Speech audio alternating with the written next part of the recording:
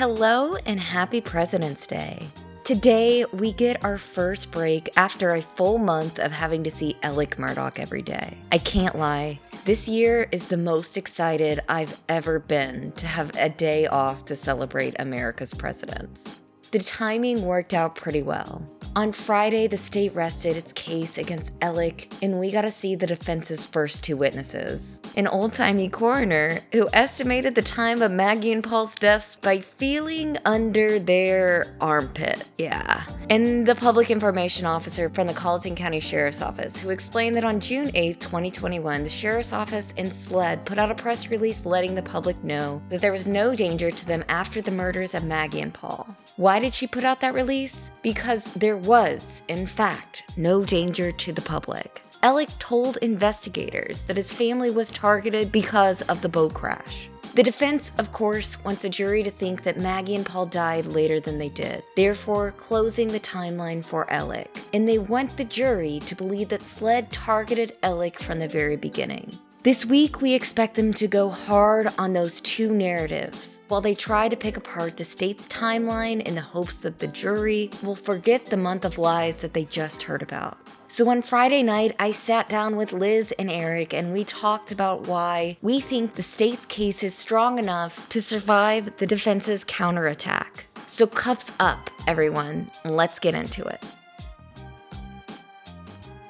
So let me start off, guys. It's day 20, as Judge Newman said at the beginning of the day. Almost like it's like we're being held captive and we're counting down the days we're imprisoned. But how are you feeling? How are you feeling, Mandy? A lot better at the end of this week than I was. I don't really remember last Friday too well, but I feel like this is the first real sense of like a shift in momentum and a like real big change in the last day. And in the court of public opinion, I have noticed that. My views haven't changed as far as who I think did it and what happened, but I'm really glad that the state finished where they did, and I'm glad that the shooting evidence got in there, or alleged shooting. Yeah, I think that the state's in a really good position right now. And I was not impressed with the first two witnesses for the defense. I know I'm biased, but God, coroners in South Carolina, it's like everyone knows that it's a joke of a position. I'm sorry, but some are good, of course, but there's a lot of not good ones. And that guy was talking about the estimating a time of death based on touching armpits and the warmth of armpits, like the 1800s. In the South, in the summer, like on June 7th. I mean, come on.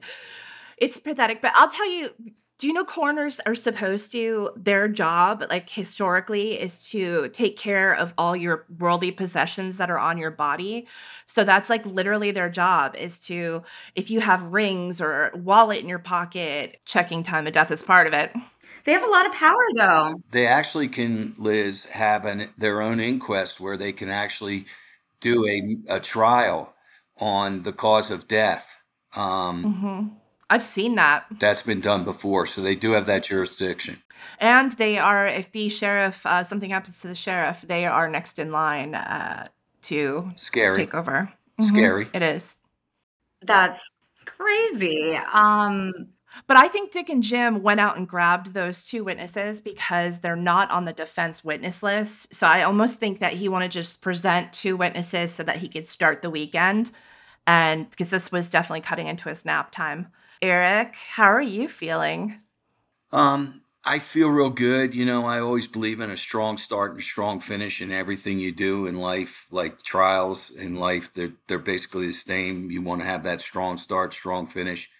And I think we felt a little uneasy in the middle of the trial when there was this shift to prove the thefts, and the 404B evidence came in and it kind of derailed the murder evidence. But I think the past 3-4 days, with starting with Marion and then coming in with Owen and then with Kinney and now Kelly, I think what we have seen is an amazing amount of strong circumstantial electronic evidence, in addition to Alex's own words being used as a sword to gore himself. I think this case turned from what everybody originally thought would be a blood case, a scientific blood case, or a DNA or GSR case, into an electronic case where it laid it out to the second of what he did. I don't think we can overlook that an innocent man would not have told the number of material and significant lies that Alex repeated, not only to the police, not only to Ronnie Crosby, not only to his friends, but to his own lawyers, because his own lawyers permitted him to sit for 3 more interviews. The Corey Fleming interview, I think, turned out to be the most deadly for him. And then the whole debacle of the roadside shooting.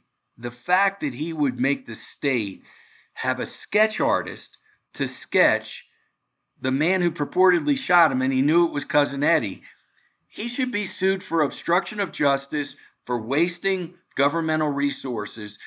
And then I saw, you know what? That sketch looked an awful lot like you said, Anthony Cook. I mean, was he about to blame Anthony Cook for shooting him? That is one of the most disgusting things I've seen in all of this, because Anthony Cook, first of all, has been through a lot. The second thing is that he has been one of the more publicly gracious victims of the boat crash in terms of he forgave Paul. Paul made amends to him in some way, according to the HBO documentary. But also, Anthony did not include Buster. He's the only boat crash victim not to include Buster in his civil case. So if somebody, he's shown this family great grace, is what I'm trying to say. And to find out that Alec, if he was doing that consciously or even subconsciously, shame on him. One of the most shameful things I've seen in all of this. I want to ask you a question, Mandy. What do you think about the drugs? And I'm going to capitalize it with D, drugs. Whether is he a $50,000 a week addict? We think no. What about Paul's discovery? How does drugs now fit in as either an explanation of why he did what he did, or is it become now a defense du jour? Well, I saw somebody on Twitter saying that they changed the motive, and I don't think that that's true. Like, I think the motive still stays the same, which is Paul was a problem, and Alex had a ton of problems that were mounting and about to come out, and he does not want a nosy son who also got him involved in this huge lawsuit and made his money problems significantly worse and in risk of being exposed. I think it's very interesting. As soon as Alex said Paul is a little detective in that interview, I've really been curious about that. And it's like he kind of said it in a bitter way. And I think we've talked about this, but I really do think that Paul was asking a lot of questions and that Alex did not like him asking. And I don't think that he was, everyone knows he wasn't taking that many pills. It's impossible, but it's $2.5 million a year, Mandy, just so you know. Yeah, so it's let's crazy. Just put it out there right there. That's $2.5 million a year of street oxycodone. I don't believe it. I just don't believe it. Yeah, I don't think anybody believes it. And when the defense tries to say that he was buying that many pills, the only conclusion that everybody could come up that anybody could possibly come up with is, okay, so he was a part of dealing, which is another offense. I don't know why they're telling us those numbers. We're supposed to feel sorry for him. It's just bizarre. We know he wasn't taking that many pills. And we know that, his addiction was, we know he was taking pills, but was he heroin addict, what everybody else thinks when we think of an opioid addiction? No, he was putting on a lawyer outfit and going to work every day. It's not possible. I'm not going to denigrate people who have a substance abuse problem and group them and let Alex be grouped with them. There is no evidence whatsoever that he couldn't try a case, that he couldn't meet with clients, that he had auto accidents, that he was falling asleep on the job. Even Chris Wilson said they tried a case that year in 2021. I'm not going there. Yes, maybe he took pills, but he was a functioning pill taker. He was not an addict that he spent every minute of every day looking for pills. I'm not going there, and I just think it's a disservice to people that have real substance abuse problems to now say we're going to just explain it away that Alex had a substance abuse problem. No, Alex had a monster problem. Alex is a modern day monster. That's what came out in this trial. He deleted tweets. Text messages. He deleted phone calls. Phone calls that were from his son or text messages from his son who had died. He told his sister-in-law, my number one goal is to clear Paul's name. Not that my number one goal should be find out who killed my wife and my son. The guy is a modern day monster. That's who he is. And I know it's hard for us to confront that because we like to see monsters really be, the guy that lives out like Ted Kaczynski in a shed in the middle of the wilderness. No, monsters live amongst us, and he's one of them. I'm just so glad it's coming out now. I think that's going to be one of the hardest things for him is he has no credibility with that jury. So whatever credibility he might have come in with his defense team knocking down some of the things that the state was having people testify to is completely gone. And so is the credibility of Jim Griffin and Dick Harpootlian. You're right about that. They have made some legal errors that led to their client making statements against his interest of consciousness of guilt that I'm not sure a first-year law student who became a lawyer would ever let to happen. To permit him to talk like he did, and then Dick interfering.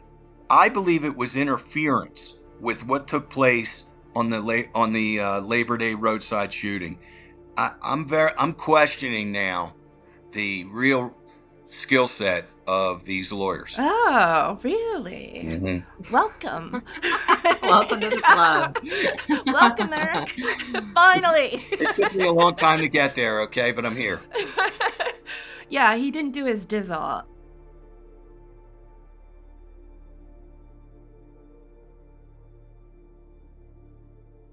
So the jury got to hear Jim Griffin tear apart poor David Owen from SLED, who had just experienced a loss in the family the day before. And I still, for the life of me, cannot understand why the prosecutor, John Metters, didn't start off his direct questioning with, I'm so sorry for your loss, to at least let the jury understand where this man was emotionally and to disarm Jim, because Jim had a really good cross with him, I think. He had a really good visual of you guys put Alec in a circle and you didn't take him out of that circle. So I think that credibility was completely destroyed, though, because then they're listening the very next day to Jim Griffin circa September 2021 sitting in on a phone call where Alec is saying the exact opposite of what Jim was asserting in his cross, which is that SLED never looked into Eddie. They couldn't be bothered with the gang members. They didn't look into the drug stuff. And here you have Alec basically saying, Curtis is not a threat. The drugs are not a problem. Like, this has nothing to do with the murders. No threat to Buster. Yeah, no threat to Buster. So yeah, it's like, Jim, you were privy to that. So why put on that show for the jury? So I think that personally, I think if I were a juror, that would stick with me. It's just, not only does Alec not have any credibility, but I can't trust his lawyers now, especially after Phil Barber's last cross, where, again, he's grasping at straws at some of the things he's asking, but he's asking so many questions that are inappropriate for that witness. And I understand that's a defense technique, but there's a tipping point when you do this stuff that you've asked way too many questions, that this guy on the stand, it's not his job, he can't answer it. The jury picks up on that, I think, right? Oh, absolutely. I think that, again, they're trying to draft a tight end to also be a tight end and a quarterback at the same time. He's doing his job. No, it's not just he's saying, that's not Adam. I'm done. I'm not going to do it. But there's a certain order how a crime scene takes place and how an investigation unfolds and who takes the lead and then who's subordinate and what person is acquiring this external evidence. I thought David Owen did a wonderful job. He showed that the state didn't just hone in on Alex, that they took buccal swabs of a lot of different people, but it was Alex's own words which refined the investigation to focus on him. He eliminated suspects. He didn't say, hey, go look at Cousin Eddie. He said, Cousin Eddie didn't do this. He didn't mention the Cowboys by saying, hey, I think I'm getting blackmailed, or, I'm paying twice the price of street drugs because they have information on me. None of that. He didn't offer up his clothes. Look, they asked him. I thought it was a little backwards the way Owen clued him in first, that they had the Snapchat video. I would have rather them just ask, hey, did you change your clothes, and see what he said. But he didn't offer up his clothes. He didn't say, look, I'll go get those clothes for you. You're talking about the August 11th, 2021 interview, and that was a day when Duffy Stone recused himself. He obviously allowed Alec to keep his badge and continue on as a volunteer at the solicitor's office. And if anyone has any doubt over whether Alec saw himself as a prosecutor, he certainly made sure that people at the crime scene knew that. And in September 2021, his badge was sitting right next to him in the car, in Maggie's car. So he had to physically have put that in there. So who knows what he was using that badge for. But that day was significant, and now we know why, because that interview was so... that was so dramatic. Like, first starting with Corey Fleming, it's almost like... Why is Corey there? Let's just address this. But it's just this cast of characters that you're like, of course Corey was there. He's got two lawyers already. He's got Dick and Jim. And we know... And Danny Henderson. But that Corey Fleming, and he knows that Corey Fleming is involved with the Satterfield case. And he knows that the Satterfield case is coming to roost because of Mandy's articles and because of his communications with Tony Satterfield. Why would you go to Corey Fleming and bring him in here?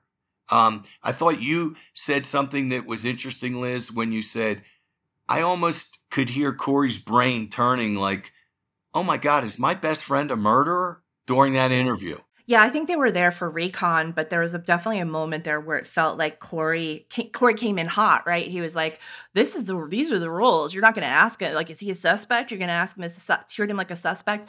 So then when they started very obviously treating him like a suspect, Corey was like out of the picture. I mean, he was just like sitting back. So that's why I was thinking, I mean, I don't know if Corey... Why didn't they take him and pick him up out of the interview, Mandy? Just say it's over. You have a right to say an interview's over. I'm stunned at the bad lawyering. Door was open. Well, I mean, we've seen this many, many times. It's Alex's confidence. It's Alex's arrogance. It's his ability to... He thinks he can manipulate everybody. And we've seen that time and time again. So in a situation where everybody else would walk out the door and say, charge me. If you got something, charge me. Otherwise, I'm not talking. Like they do in all the shows, Corey should have, but Alex and Corey are just playing a different ballgame than the rest of us, where they were at that point. And I think that... Well, cooperation's part of the manipulation. I think that's what you, like... Yeah, and I mean, Corey's confidence walking in there and just like, let me tell you, blah, blah, blah. Unbelievable. But I was wondering if Corey was helping out Alex there because they needed to shut down the investigation into Alex, because the investigation into Alex leads to an investigation into a lot of other people. And I was wondering if that's why Corey was there.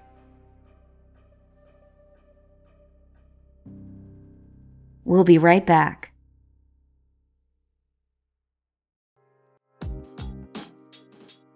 Like, a lot of people were asking us why Corey didn't, and you just asked that question too, Eric, why Corey didn't get up and walk Alec out of there. But I think what Mandy just said makes it clear that this was a recon mission for them to find out what the state had and what they didn't have. That's in the cooperation, again, is part of the manipulation. You can see it when he's giving his little Yelp review of the dispatcher, and when he's thanking law enforcement and saying, I understand. And literally when the SLED agent said to him, it doesn't make sense. Your story about this roadside shooting doesn't make sense. And he's like, I understand. Like, it just defies logic. And I think that's because none of us grew up this way. And most people in the universe did not grow up the way Alec Murdaugh did, where he just simply did not think he could ever get caught. And so I think with Corey there, I do think, Mandy, I think you're right. I do think that there is a measure of monitoring to see where the state goes, so that if there was a conspiracy, if there was, if it's as large as we think it is, that then they have some warning or some understanding of what needs to be covered up or what have you. Yeah, I was listening to the questions in that interview, and I thought it was really interesting in the way the questions that Corey and Alex both had. It wasn't like what I was getting from them wasn't like, should Buster be concerned? Should my family be concerned? Like, what do you know? What can we like? You mean the questions that Corey and Alec were asking? Yeah, the questions were like, what do you know?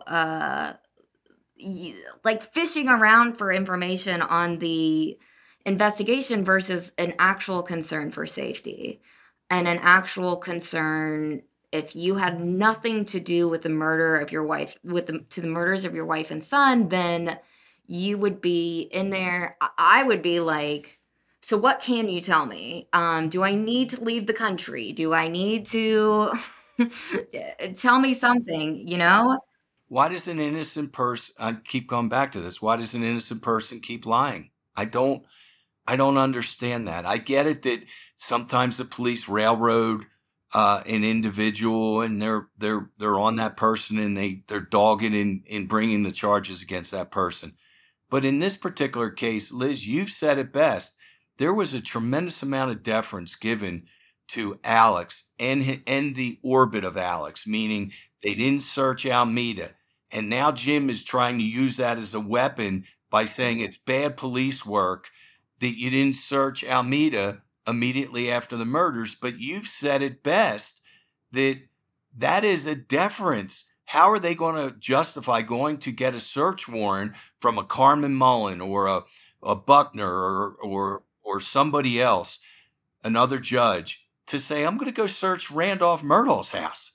That would be the end of that judge's career in that moment. Like, knowing what we know now, obviously these judges probably should have, if they were presented with that, then there would have been some cover, I guess. But now, I mean, back then, no, that would have been the end of their career.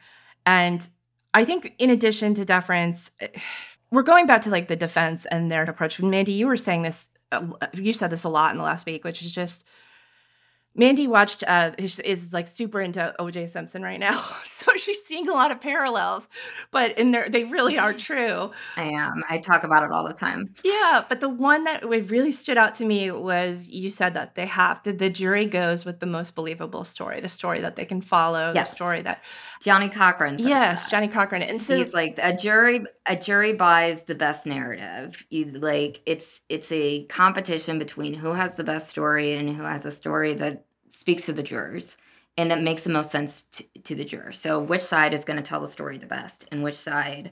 And I believe that. I know that it's beyond a reasonable doubt. And I know that the jury is told to blah, blah, blah, and innocent until proven guilty and blah, blah, blah. But jurors are also humans, and humans take information and they want to put it in a story that makes sense to them. That's just what they do. Instead of just like a lot of lawyers and super technical people want to throw all sorts of different like technical terms and things that just don't mean that much unless you have a cohesive story.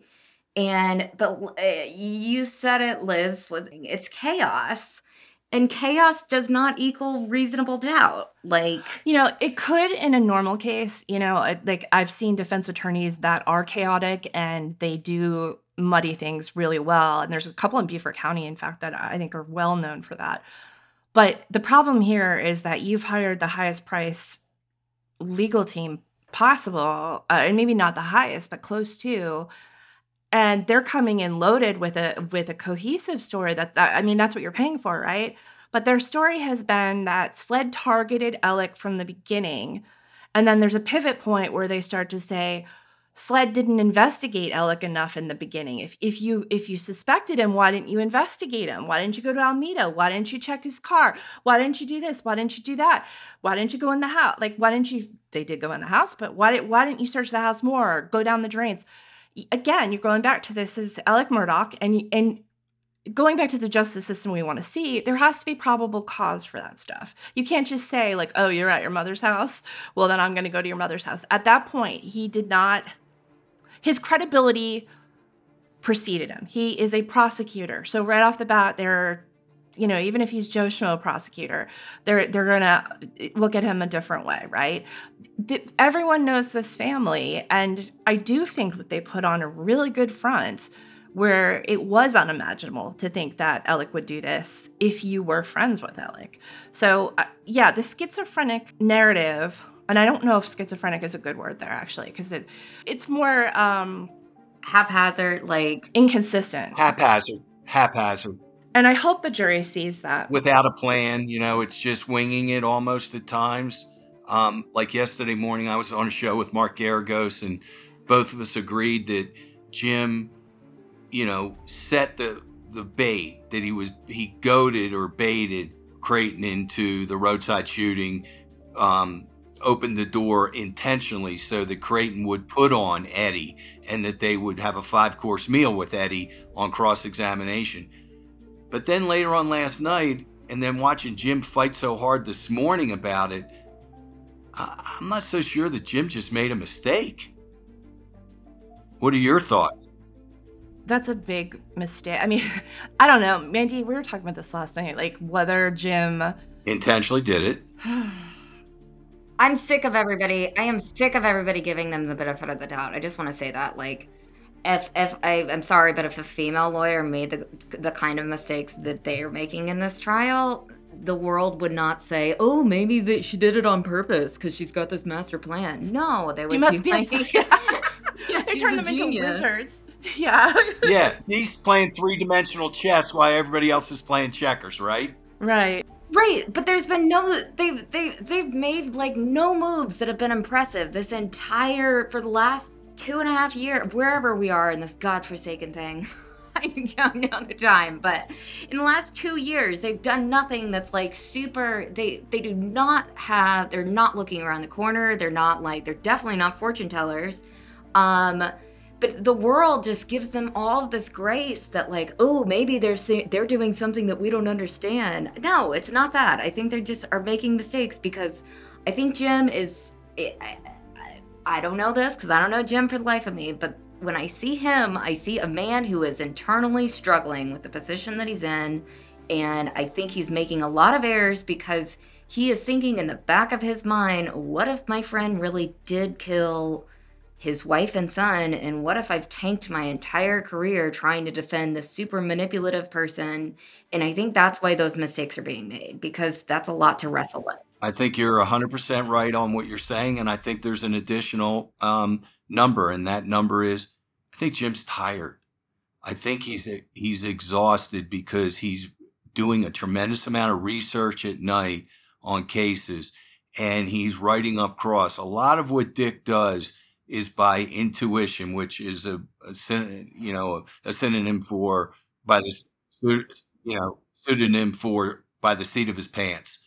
Dick does not prepare like Jim is, and Jim is tired right now, and it's showing. He's crankier, he's shorter. I think they're getting pressure from Alex himself, is giving a lot of pressure to them. But I think it's like, oh my goodness, we are now out on the branch here. And if this jury comes back with a guilty verdict, what is this going to do for the rest of my career? Dick doesn't care. He's so hardened and so callous and coarse that he'll just laugh it off. He'll go off and do whatever he does, go to the Senate or hang out with Joe Biden. But Jim Griffin's got to make a living. Maggie Fox has got to make a living. Those paralegals sitting at the table have to face people every day. And the reality is you may be representing a monster, a real live modern day monster. Which, he deserves a defense. There's Yeah, I get it. no shame in it. It's But just, don't say you're honored to represent that monster. And No, and don't don't say pull that. trickery for that monster. Like, just give him the defense. Like, don't waste this much time. I mean, the things that they've been doing and their tricks in the media for the past couple of years, it's just way, way beyond helping being a defense attorney for somebody who they think is innocent. He's not innocent in any way, shape, or form, and they've said that over and over. Like, I can't even count the amount of times that Dick or Jim has said, doesn't even use the word allegedly anymore, just stealing from clients. Taking drug money, blah, blah, blah. Like, Faking a roadside shooting. I mean, can we, faking a roadside shooting. why shouldn't Alex be charged financially for all the money they spent on that roadside shooting? It wasn't insurance fraud, okay? He's got no insurance policy. It was clear that it was done to divert the attention away from him in what the police were doing, because he knows after August 11th that he's a target, okay? He knows. he got the heck out of there, too. He went to Georgia. He crossed state lines. Oh, yeah. He had his family take him, no one's saying that he didn't do drugs, but He was creeping south. Like, I feel like he was slowly like hopping rehab to rehab. And I think that SLED arrested him before he could leave the country. I think he was about to leave the country. To be completely honest, that's what I think was going on. let's talk about that, too, because that goes hand in hand with. So, Eric, there's a couple of things that we all over the place we've seen this where the Murdaughs have gotten that sort of special treatment or that different treatment. Have you ever heard of a lawyer asking in a criminal investigation interview where they know that the jig is up, they know that SLED knows that Alec did not get shot at by a handsome, nice person, like he said. Have you ever seen where Dick is questioning him in like over the phone with SLED? And he's asking the questions, and then he's coaching him during the answers when SLED finally gets to ask questions of their own. What is that about? I have accompanied clients in that situation, and I've been told, Mr. Bland, you can sit here and you can listen. If you're going to interfere with with this discussion, it's going to be over, and you can either leave, or your client could stay, or both of you can leave. But this is our meeting and our interview. I was just aghast at the deference that not only they show to Alex, but that they show to Dick Harpootlian. They would not do this with any other defense lawyer, ladies. I'm telling you, you cannot interfere in that 302 setting where they're asking you questions that if you lie to a law enforcement officer, you will be charged the same way that Martha Stewart was charged in that very type of setting. Explain to everyone what a 302 is. A 302 is just what the FBI does, or what the SLED does when they interview you. They take notes and they give you the opportunity to talk truthfully. But if you give them untruthful information, they will use it against you. Now, I thought it was really ironic how Jim Griffin was like, well, you misled this guy in the interview. Well, yeah, that's what we do as police officers. We goad you into thinking that we have more evidence against you, and hopefully you'll make a confession or you'll blurt something out that'll be detrimental to you. The only problem I had was, and you and I, Liz, traded texts about this last night, I didn't like some of the statements that Owen made to the grand jury. That kind of put a little bit of dull, took the shine off what I thought was pretty powerful testimony. I didn't like him saying, well, I was mistaken, or I was, that wasn't truthful. But I thought he was good too. But these lawyers, they're crying foul. They know the rules when you go in and you talk to a law enforcement officer. They're setting hooks left and right in front of you and seeing if you're going to bite. You don't catch a fish unless that fish opens a mouth. You don't catch a criminal unless the criminal opens his mouth. That's why you don't let your client talk. That's right. And Mandy, going back to what you said about him creeping south, then we find out that Sled had an arrangement with Alec to come back for the hearing in Hampton County. That first one, that was like quite the circus, where he got off on personal recognizance bond. He was supposed to be in the custody of his lawyers, and instead Buster drove him to his mama's house. And Sled was smart enough to be there to understand that that's the kind of stuff that, like, once again, the Murdaughs are going to do to the very end. There's never an end point. They're going to fight and fight and fight to do things their way. They're not going to let you have the steering wheel. They're not going to let Sled have it. They're not going to let Dick and Jim have it, frankly. Who knows what kind of advice they're getting during the breaks from the family. Going back to the text, I want to talk about this real quick, Mandy, because I think there's been a lot of confusion. I see a lot of people saying that David Owen from Sled lied to the grand jury. But there's two things that are important to note, and one is that one of those reports was not available when he testified to the grand jury. So that was the hemotrace report. And remember that Alec did not appear to have blood on him. So when Sled tested that shirt in question, they saturated it in this chemical that has been known occasionally to cause a false negative in the hemotrace test, which tests for human blood. So David Owen did not know about that report. No one knew about that report. Holly from Dick's office, I think, the paralegal, obviously he should give her a big bonus, but she found this in that million pages of documents. She found a reference to this report, and they somehow dug it up. I don't know what happened there. So he didn't lie to the grand jury. He simply didn't know. The second thing is, on the stand, he said that he is not a hunter. And I think that's important because when you talk about the birdshot and buckshot, the alternating, and he used that as trickery with Alec in the questioning, the distinction is that it wasn't birdshot and buckshot, but it was two different brands of ammunition. Is that what it's called? Or bullets? I'm sorry, I don't know. Shells. Shells. So he did misspeak, right?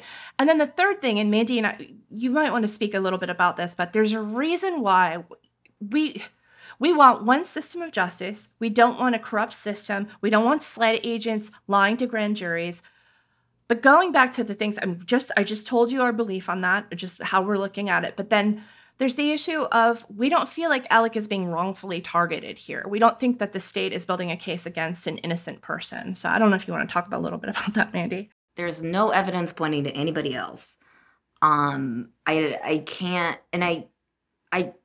can't explain enough like how much his power, influence, and money has already put him in a way better position than the majority of people in the justice system. And like I could go on forever, but with David Owen, I wished it was just really painful to watch him on cross because I knew that he had just suffered a loss in his family the day before. And I can't even imagine going on the stand and dealing with that the day my dad died, like the day after my dad died.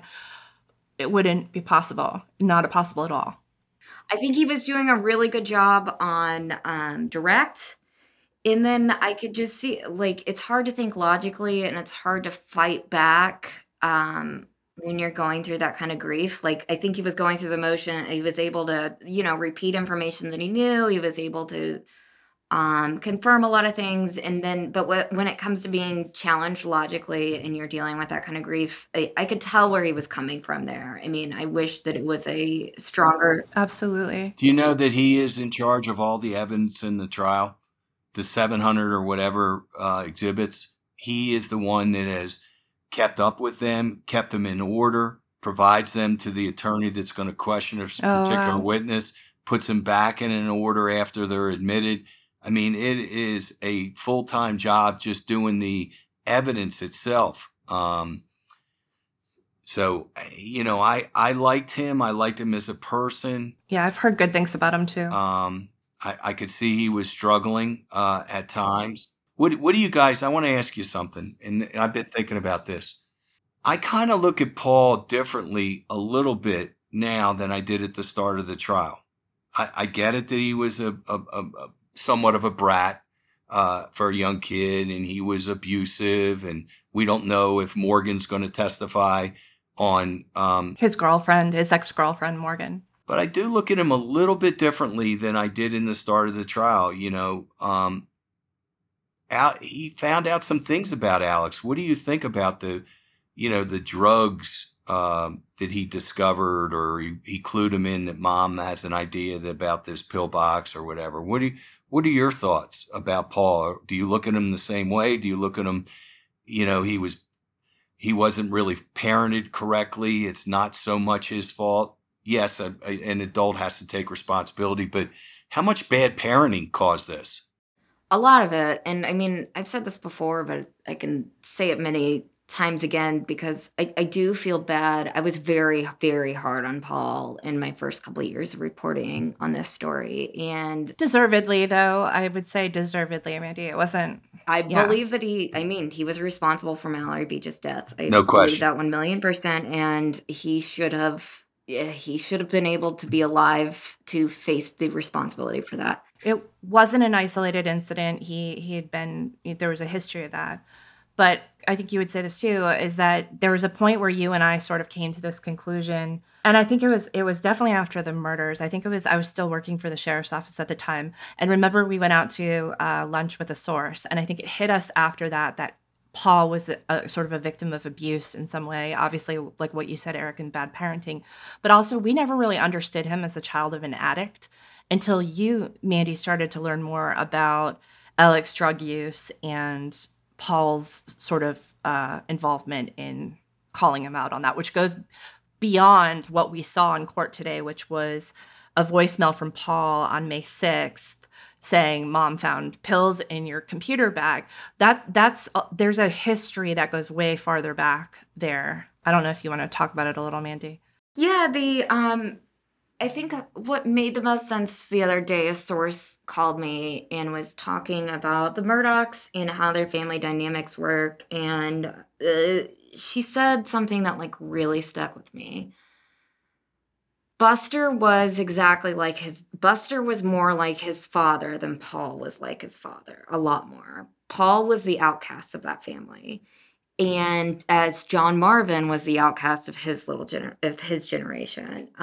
Well, whatever. An outcast for them is that he's like not a lawyer. Right. That's an outcast. Right. But it's like think about it though. Like Buster is like his father in he doesn't really question anything. I think Paul, it's against the Murdaugh family values to tell your dad, like, what are you up to question, like, are you sure you should be doing that? Blah, blah, blah. You're just supposed to put your head down and you're supposed to go along to get along and you're supposed to stay loyal. And I think Paul was different in I've been the that. one who's been saying all along for a while that I feel really bad for Buster. But I'm looking at Buster in a whole different light. It's amazing how 3 weeks can change a narrative. How so? Because I look at how Buster's behavior in court, and I'm looking at some of his body language and, whether he gave somebody the finger, he gave me... I don't think he gave Mark the finger. I really don't. I think it was purposeful. He gave me the stink eye, Liz. I'm just telling you. And I'm looking at him. I think Mandy is spot on. He is a clone of his father. Yeah, very social, political, like very shake your hand. I can see that with Buster. Yeah, he's no just quiet kid. There's a real fire inside of him that I see. So I'm looking at Paul a little differently, and I'm looking at Buster a little differently. I'm just being honest.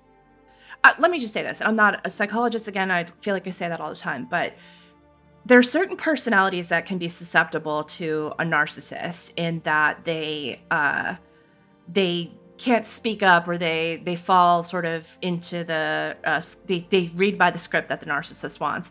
And I think kids like Paul, he just doesn't strike me as somebody he never struck me as somebody who was as susceptible as Buster. Buster just seems very susceptible to me based on the jailhouse calls and sort of his demeanor in court and what have you. He's his father's son, like you said, Mandy, but I think that there is abuse there too. And you agree with that. I know that. I think something to understand about Paul is that he definitely was a complex person with serious and I've known people like this that turn into a different person when they drink. And I think Paul had a lot of problems that could have been solved with mental health therapy and a lot of other things, but his parents didn't believe in that for whatever reason, and he drank a lot of alcohol and that only made him worse. But people keep asking, like, why do we keep hearing that Paul was this perfect angel and somebody completely different in trial? And Paul was just multidimensional and had a really, really bad side, and he also had a good side, and that's how a lot of humans are. So I just wanted to say that.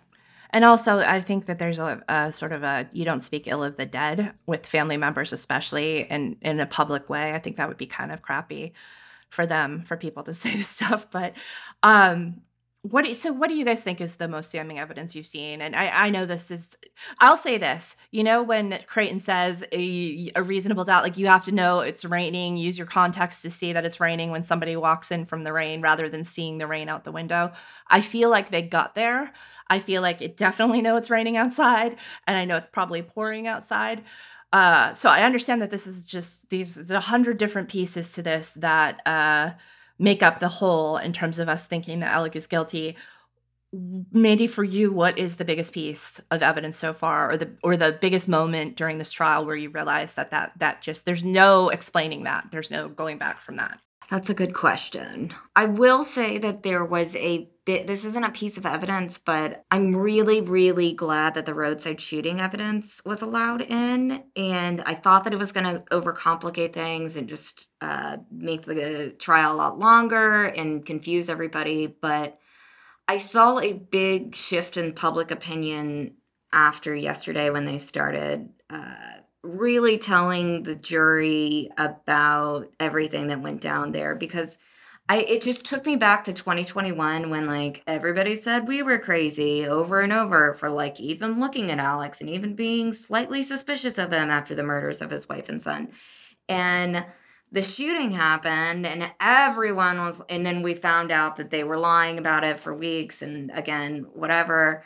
After that, everybody was like, what's up with this Alex Murdaugh guy? What else is he capable of? Like, a real big shift of how people thought of him. And I think it was very important to also see how deceiving his attorneys are too. And again, his attorneys are telling the jury a story. And if if his attorneys come off as deceiving or lying in any way, it's harder for them to tell that story and for it to hit the jury in the way that they want it to. So I don't know. I forgot how important all of that stuff was, and how telling it is to Alex's character, like how he threw the knife. And it's like, there's another piece of evidence in this case that was thrown on the side of the road. Across the street. He didn't even make an effort. He just threw it. Like, and again, yeah, he threw the phone. And I heard them today questioning whether he could have put stashed that evidence at Almeida. And it's like, this is a guy who throws stuff. He just throws it. He's not expecting you to actually look behind him. So...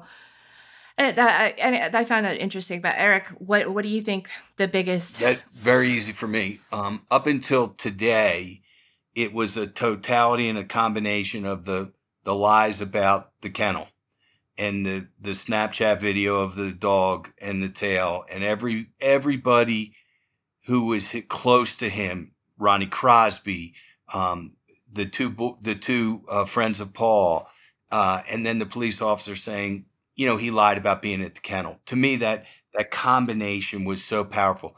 But today, I really felt like I was riding in the car with Alex. When they went in the car and used the GM information, I felt like I was with Alex after the murder, going to Almeida, the car slowing down, him throwing the phone, the speeding on a road that had not been paved, the deer, and I see deer because I live out in the country.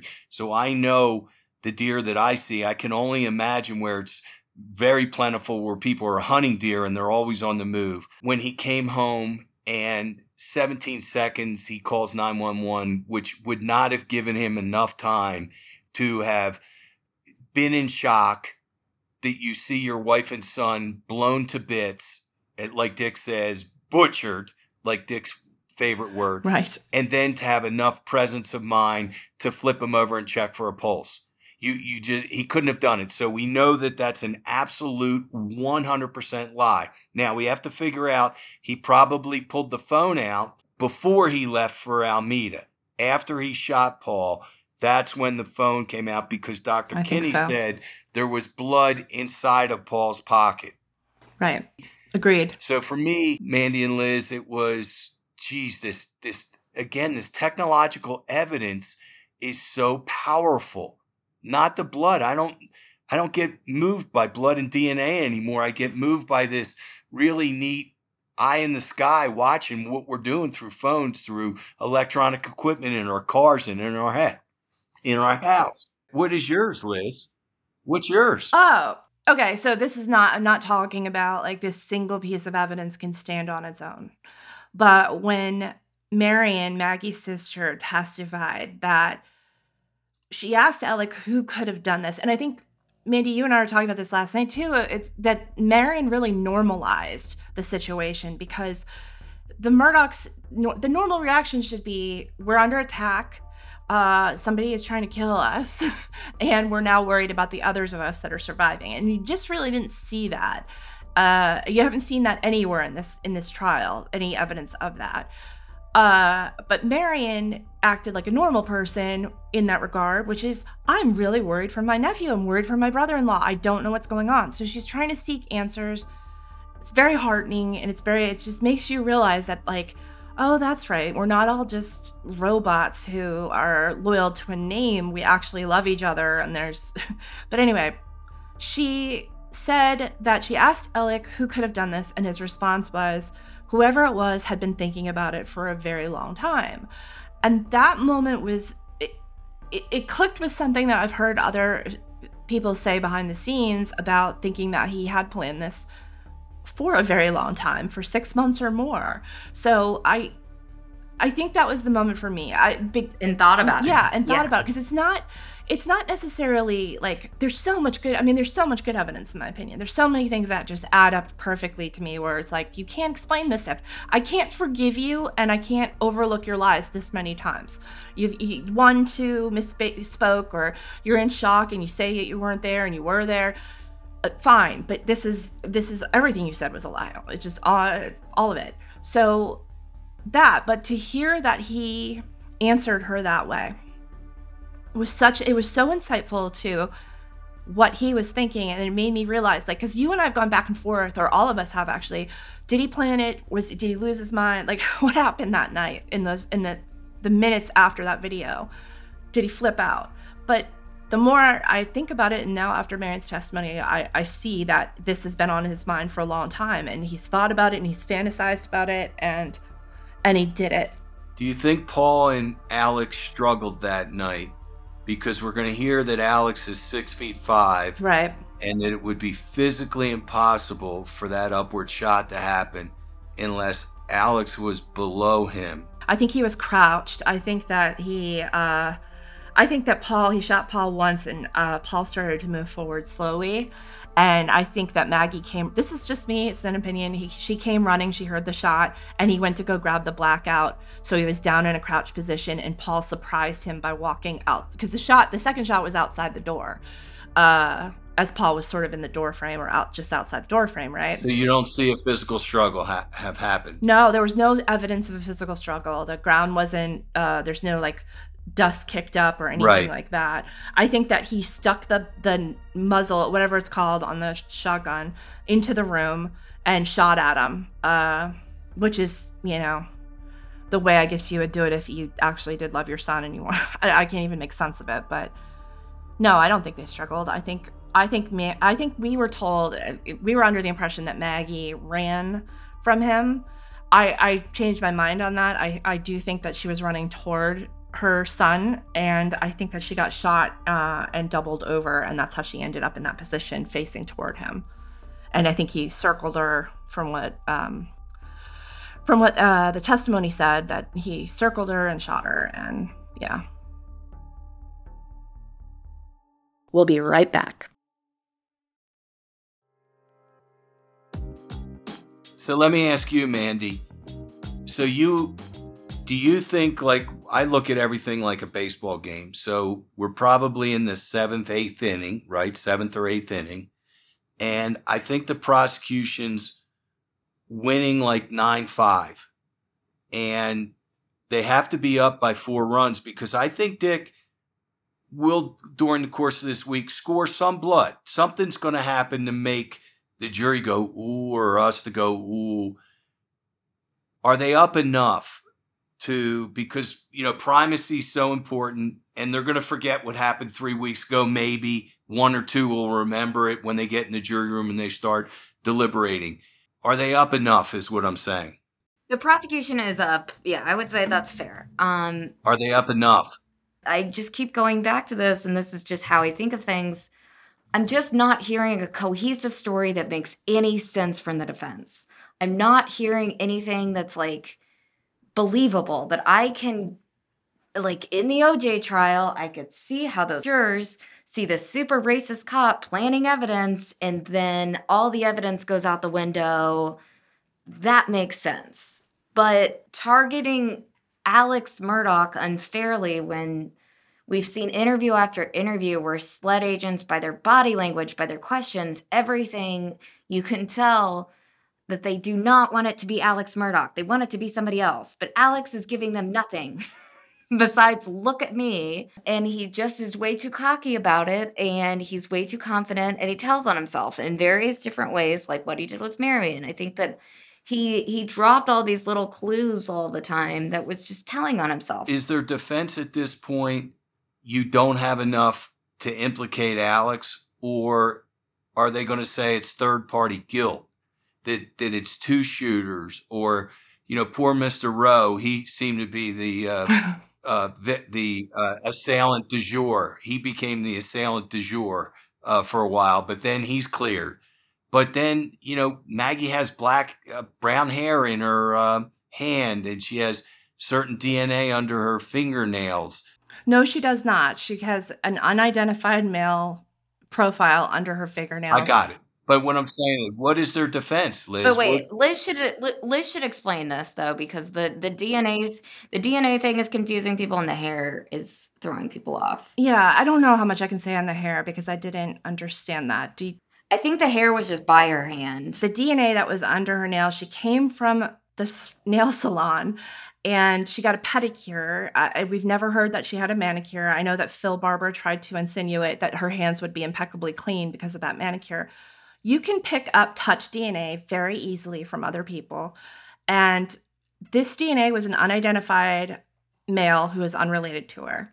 They compared it with DNA from CB Rowe, who was their groundskeeper, and there were 3 what's called alleles that matched his. It is so insignificant of a number that you cannot say that was CB Rowe.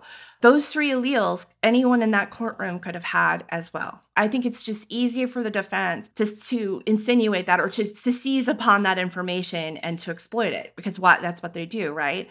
But Eric, I want to ask you, you say the score is 9-5, and I do think that is fair, but I'm actually not sure that I could answer this question. What are the 5 runs that you think that the defense has gotten? Like, how do you think that they're down with? Well, I think some of the search warrant stuff was bad. I don't think taking blood evidence from the drain and testing the drains was good. I think that Jim did a real good job on his cross-examination of the GSR, that some could be on the stand from the fact that people were handling the jackets. I think the whole blue jacket tarp thing got too confusing, and I'm still confused on it, I got to tell you. I'm just going to be honest. What are you confused about? There's no blood on the inside of it. You would think that there would be something that would have rubbed off from the guns if he did tote the guns or he toted some clothes. There should be something on the inside. I'm a little confused. So I think that they've done a nice job at confusing what actually happened at Alameda.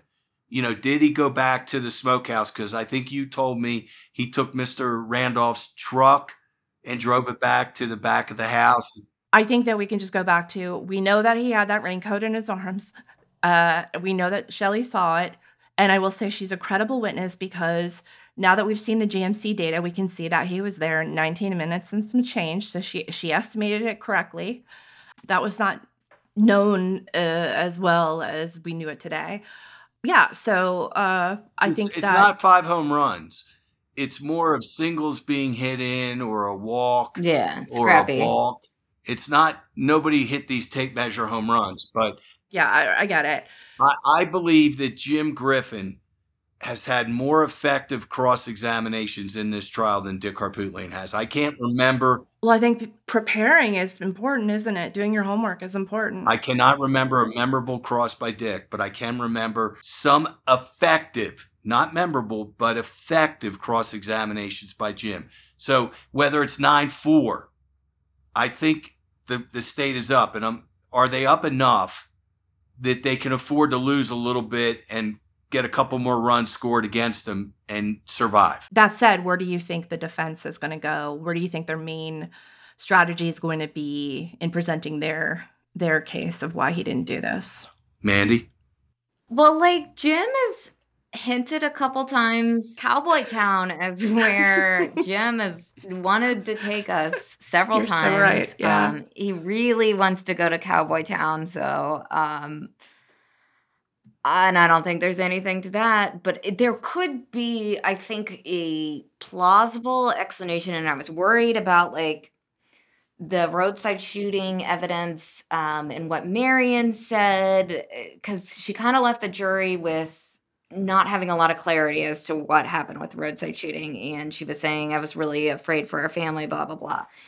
And I'm saying all that to say that the jury might be able to buy that Alex was caught up in a serious drug gang, and they snuck onto Moselle and murdered his wife and son. But Alex kind of messed that So up. they magically went in the house and got the guns while he was not in the Yes. house. Then he went Yes. back in the house and he cleaned up a little bit of food and Maggie's pajama pants or whatever. He didn't hear any of the gunshot when he was in the house. And oh, by the way, he actually was at the kennel about 5 minutes before the shootings took place. Didn't smell gunpowder when he came out of the house, was supposed to go see his dad, and as far as we know, he saw his mother twice before he ever went to see his dad, who was dying and was the love of his life. So help me here, please, Mandy. Yeah, I mean, I'm... She's going with the best that they've got. Yeah, I'm saying that's the best. Well, because again, and going back to the best evidence that the prosecution has put up so far, the cell phone evidence and Alex's voice is super damning, and the timeline that they put together today is very, very hard to Pierce. Give a reasonable explanation. They can't. Because, and I said this on Twitter, like, what person, the story that they're telling is insane. A person wakes up from a nap, and I don't know about you guys, but when I wake up from a nap at 9:00 at night on my couch, I go to my bed because it is time to go to bed at that point. I don't wake up and say, I want to go see my mom, and then walk very quickly, maybe jog, a lot of steps. And then he reached speeds of 75 miles per hour going to see his mom on the way, and that seemed very weird to me. The other just crazy piece of evidence that I can't get past, that the route that he took during this time that really looks like he was building an alibi is also where Maggie's phone was found the next day. Like, that's crazy to me. And again, if there were some random killers out there, they would. That's just. Like, they wouldn't take her phone and then throw it. That shows a crime of passion. Her phone. And then leave Paul's. That just doesn't make any sense. And leave Paul's. It shows that there's whoever like wasn't thinking and they were panicking, and it's also like it's a thing that you do in a crime that you're very close to and involved with, right? Like I think he took her phone because I think he was trying to see if she called 911 on him, what she did.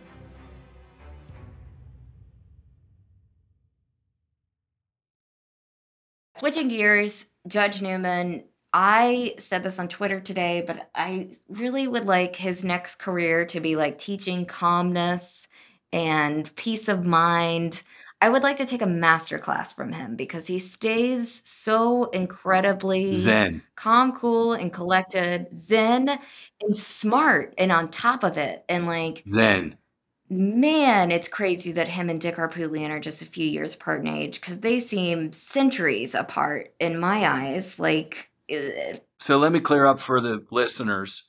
The motion for a directed verdict is perfunctory. It must be done in every case after the state completes their direct case, their first part of the case. It's always made by the defense. It has to be made to preserve appellate rights. And we've heard a lot about Dick talking about, I apologize, Your Honor. Is this an exception? I make my exception. I want to reiterate, we're not going to object because we already have the exception. The directed verdict is a very low standard. And what that standard says is, has the state produced enough evidence that a jury could reasonably determine the guilt of the defendant? And the evidence is viewed in the light most favorable to the state.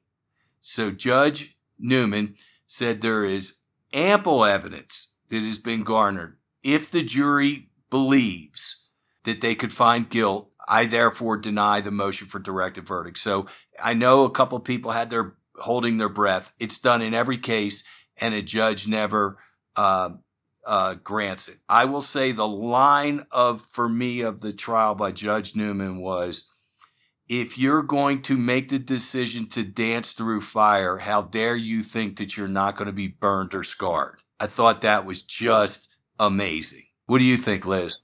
Yeah, but it was off of his thing of you went a bridge, that introducing the roadside incident, we'll call it, introducing that evidence would be a bridge too far. And he reiterated to Jim, because after that ruling, Jim went again and reopened the door. And so he made the point that, I told you a bridge too far. What do you mean by reopening the door? Explain that to me. Well, by asking the witness a question. I know what it means. Yeah, I guess, I don't technically know what it means, I guess, but he asked the witness a question that garnered an answer that spoke to the evidence that he didn't want admitted, right? Is that the way to say it? Exactly. Yeah, so Self-inflicted, and he did that a couple times. My other favorite Newman quote was, that's why your question shouldn't lead into things that are inflammatory. Oh, I missed that one. He said that to Jim. That's why your question shouldn't lead into that, because Jim was like, that's inflammatory. And he goes, well, your question shouldn't lead into things that are inflammatory. That's your right. But yeah, he's been funny. I love him. He's great. What do you think the biggest issue right now is for the jury to overcome for a guilty verdict? Do you think that there is something that they're going to have? Is there any sort of leap of logic or cognitive dissonance that they're going to have in their mind based on what the state has presented so far? I don't think they need to get into motive anymore. I don't think that they have to find this prepackaged, beautiful, ribboned up motive. We're not going to find it because Alex is a sick man.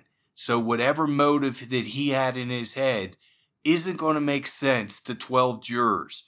I think what they're going to get back to is the technical lies that he told. And they're going to, common sense is going to prevail in that jury room and say, innocent people don't tell these kind of lies to the police and to the people closest to them. They just don't do it. And I think it's a common sense. Remember, we talk about the God-given common sense, 24 years and 24 eyes. these jurors are seeing stuff and they're hearing stuff. And I think motive is not going to be as big an issue as people think it has to be. That's my opinion. Mandy, what do you think? Yeah, I don't think that it's ever going to make perfect sense, I think. But the roadside shooting showed us that Alex's way of thinking does not make any sense. It shows that when the walls are... Yeah, his problem-solving skills suck. Yeah, and when the walls are crumbling around him, which they never have before in his entire life, he chooses violence. And he chooses something that is so chaotic and crazy that the rest of the world can't even wrap their heads around it. Yeah, I mean, I think that the state just needs to stick with the big picture, the story that makes sense, and that is what's going to stick with the jury. What the defense, I think the defense is probably going to be like, lack of evidence, blah, blah, blah. But we're talking about a prosecutor who knows how to get away with murder. So the lack of evidence doesn't really bother me like it would in other cases if it was somebody that... You mean the lack of forensic evidence? Forensic, yes. I think that there's plenty of evidence. Whether that's circumstantial or not, it's enough to be damning in my eyes. And I hope that the state didn't... I think the other thing that was just troublesome, and I don't know how they could have gotten around this, but like just we were so bogged down by so many different witnesses and so much information that was hard to make sense of. It got confusing for a while, but I think they had a beautiful, beautiful decision to end on SLED agent Peter Rudofsky, the timeline guy. Yeah, he was great. It was amazing. And he told a story that made sense. And when Phil crossed him and said something like, "Don't you think this is normal?" What was that part? Alec was searching on Google for a restaurant at 10:40 that night. So like 25 minutes after he got off the phone with 911, he's like checking this. No way. Yeah. No way. Swear to God. Yeah. No way. No way. Are you serious? Yes. Whaley's restaurant. I would have my arms wrapped around my wife and my son, and the jaws of life couldn't pull my arms apart. Oh, and he was looking at a bikini picture? Yeah, he was looking at a bikini text. Yeah. And then he's telling CB Rowe, could you come by tomorrow? Could you come by at 8 or something? Come take care of these sunflowers. There's no way. I missed that. Are you serious? Dead serious. That's enough right there. That's enough right there, guilty. Right there. Well, that's what Mandy's saying, is that witness was like, I would think. He's like, as an investigator, I know that I wouldn't be doing that. And he's like, oh, you wouldn't call family and friends? Yeah, I'd call family and friends. That's not checking a restaurant, looking up texts that have nothing to do with murder. Oh my God. He was telling CB Rowe, like, we're going to have a lot of people on the property, so we got to make it look nice. Like, why are you worried about that right now? It was like a party. And we've seen that funeral picture, by the way, and it is a party. There was a party. I wonder if Whaley's catered the funeral. And I wonder if my God, Mandy. Oh my God. Like, he was ready to plan a party. And on that note, guys, we should end it with that kind of insanity, okay? We should end with that kind of insanity. I want to say, though, one thing. I think the only thing that the jury has to overcome right now is the name Murdaugh, and that's it. So that's all I'll say, and I will put my cup down for that. Have a wonderful President's Day, and don't forget to rate and review us, and we will talk to you again next week. Cups down, guys. Cups down.